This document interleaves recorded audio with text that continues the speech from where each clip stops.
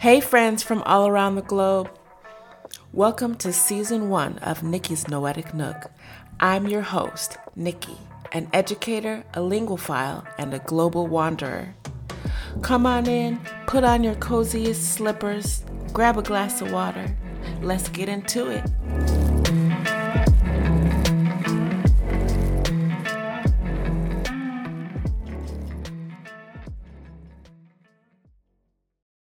Hey friends, welcome back. In last week's episode, Chapter 8 of Matilda, we were introduced to the headmistress, Miss Trunchbull. Now, in Miss Honey's class, she was so amazed with Matilda. She took it upon herself to lobby for Matilda's advancement into a more compatible grade. However, Miss Honey was met with resistance by Miss Trunchbull, who, like Matilda's parents, preferred to believe the worst about this little girl. In the next chapter, Chapter 9, we learn even more about the parents and Miss Honey's visit. Let's get it going. Chapter 9, The Parents.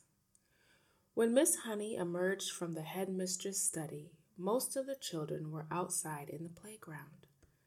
Her first move was to go round to the various teachers who taught the senior class and borrow from them algebra, geometry, French, English literature, and the like. Then she sought out Matilda and called her into the classroom. "There's no point," she said, "in you sitting in class doing nothing while I am teaching the rest of the form the 2 times table and how to spell cat and rat and mouse. So during each lesson, I shall give you one of these textbooks to study. At the end of the lesson, you can come up to me with your questions if you have any, and I shall try to help you. How does that sound?" Matilda said. "That sounds fine." "I am sure," Miss Honey said, "that we'll be able to get you moved into a much higher form later on, but for the moment, the headmistress wishes you stay where you are." "Very well, Miss Honey," Matilda said. "Thank you so much for getting those books for me." "What a nice child she is," Miss Honey thought. "I don't care what her father said about her. She seems very quiet and gentle to me, and not a bit stuck up in spite of her brilliance. In fact, she hardly even seems aware of it." So when the class reassembled, Matilda went to her desk and began to study a textbook on geometry which Miss Honey had given her. The teacher kept half an eye on her, and all the time she noticed that the child very soon became deeply absorbed in the book. She never glanced up once during the entire lesson. Miss Honey, meanwhile, was making another decision. She was deciding that she would go herself and have a secret talk with Matilda's mother and father as soon as possible. She simply refused to let the matter rest where it was. The whole thing was ridiculous. She couldn't believe that the parents were totally unaware of their daughter's remarkable talents. After all, Mr. Wormwood was a successful motor car dealer, so she presumed that he was a fairly intelligent man himself. In any event, parents never underestimated the abilities of their own children. Quite the reverse. Sometimes it was well nigh possible for a teacher to convince the proud father or mother that their beloved offspring was a complete nitwit. Miss Honey felt confident that she would have no difficulty in convincing Mr. and Mrs. Wormwood that Matilda was something very special indeed. The trouble was going to be to stop them from getting over-enthusiastic. And now Miss Honey's hopes began to expand even further. She started wondering whether permission might not be sought from the parents for her to give private tuition to Matilda after school. The prospect of coaching a child as bright as this appealed enormously to her professional instinct as a teacher. And suddenly she decided that she would go and call. She would go fairly late, between 9 and 10 o'clock, when Matilda was sure to be in bed. And that is precisely what she did. Having got the address from the school records, Miss Honey set out to walk from her own home to the Wormwoods' house shortly after 9. She found the house in a pleasant street where each smallish building was separated from its neighbors by a bit of garden. It was a modern brick house that could not have been cheap to buy, and the name on the gate said Cozy Nook. Nosy Cook might have been better, Miss Honey thought. She was given to playing with words in that way. She walked up the path and rang the bell, and while she stood waiting, she could hear the television blaring inside. The door was opened by a small, ratty-looking man with a thin, ratty mustache who was wearing a sports coat that had an orange and red stripe in the material. "Yes," he said, peering out at Miss Honey. "If you're selling raffle tickets, I don't want any." "I'm not," Miss Honey said. "And please forgive me for butting in on you like this. I am Matilda's teacher at school, and it is important I have a word with you and your wife." "Got into trouble already, has she?" Mr. Wormwood said, blocking the doorway. "Well, she's your responsibility from now on. You'll have to deal with her." "Oh, she is in no trouble at all," Miss Honey said. "I have come with good news about her. Quite startling news, Mr. Wormwood. Do you think I might come in for a few minutes to talk to you about Matilda?" "We are right in the middle of watching one of our favorite programs," Mr. Wormwood said. "This is most inconvenient. Why don't you come back some other time?" Miss Honey began to lose patience. "Mr. Wormwood," she said, "if you think some rotten TV program is more important than your daughter's future, then you ought not to be a parent. Why don't you switch the darn thing off and listen to me?" That shook Mr. Wormwood.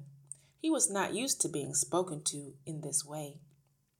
He peered carefully at the slim, frail woman who stood so resolutely out on the porch. "Oh, very well, then," he snapped. "Come on in and let's get it over with." Miss Honey stepped briskly inside. "Mrs. Wormwood isn't going to thank you for this," the man said as he led her into the sitting room, where a large platinum blonde woman was gazing rapturously at the TV screen. "Who is it?" the woman said, not looking around. "Some school teacher," Mr. Wormwood said. She says she's got to talk to us about Matilda."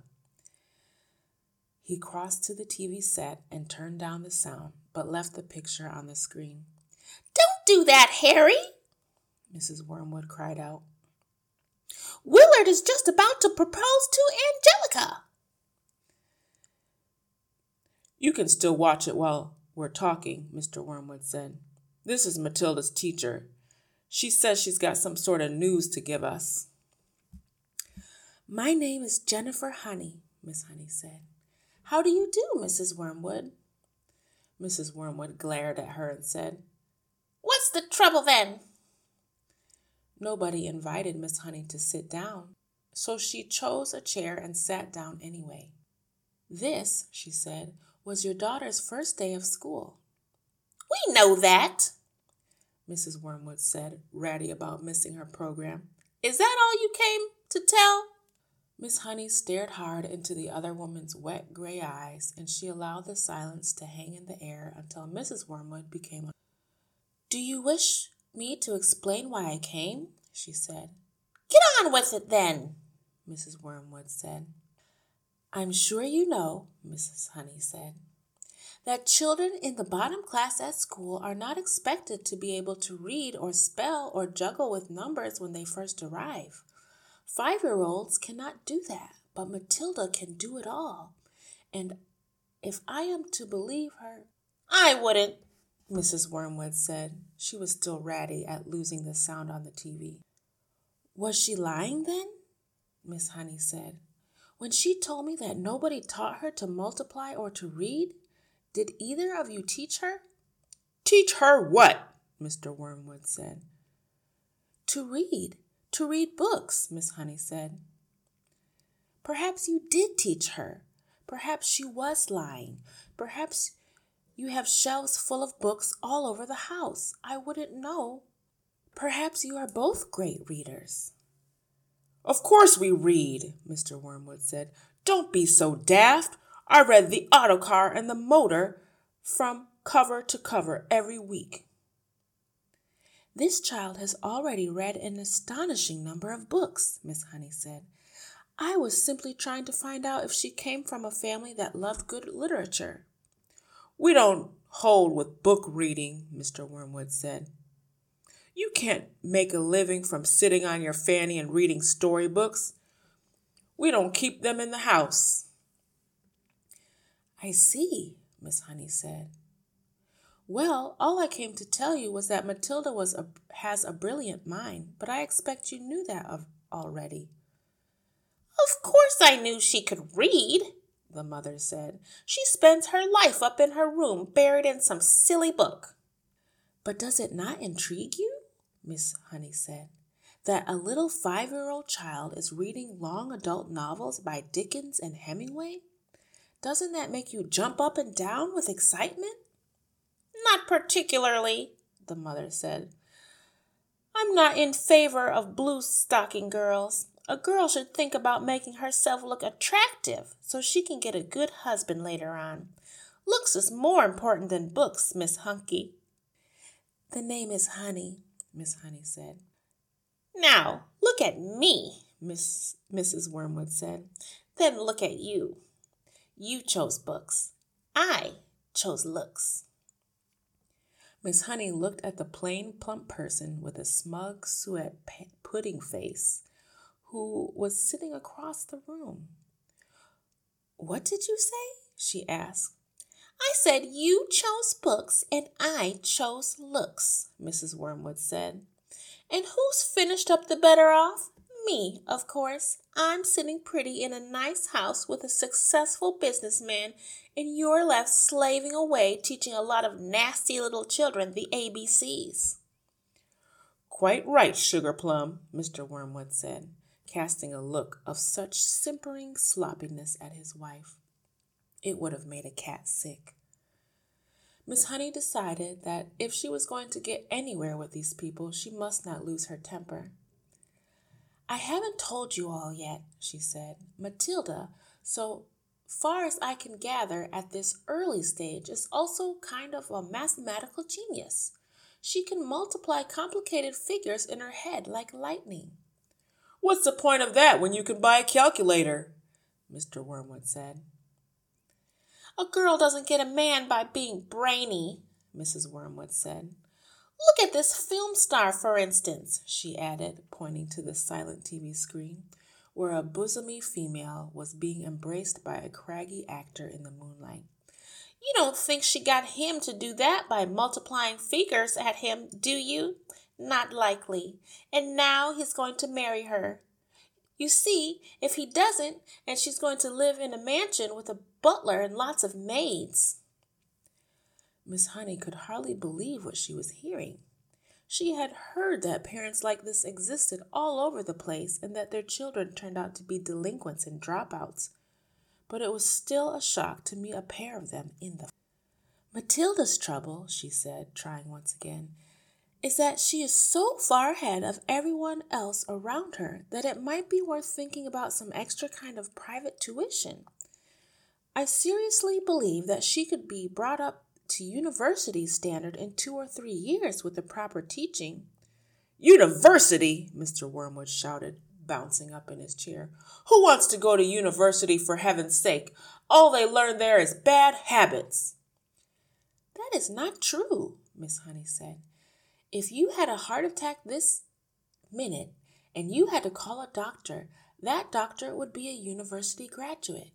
If you got sued for selling someone a rotten second-hand car, you'd have to get a lawyer and he'd be a university graduate. 2.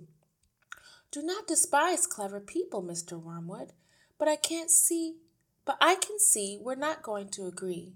I'm sorry I burst in on you like this. Miss Honey rose up from her chair and walked out of the room.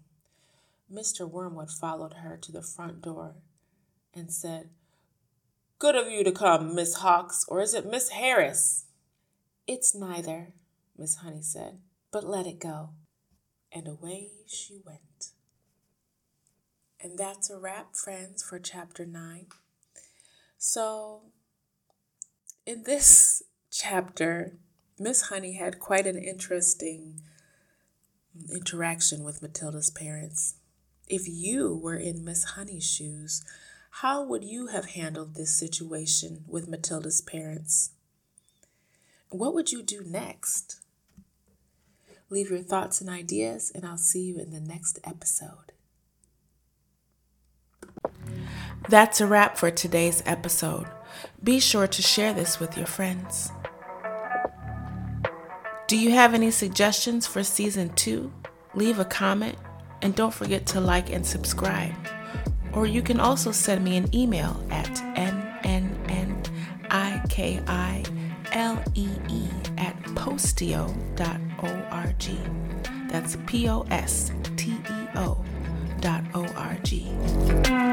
Don't forget to leave your slippers at the door, and we'll see you next time at Nikki's Noetic Nook.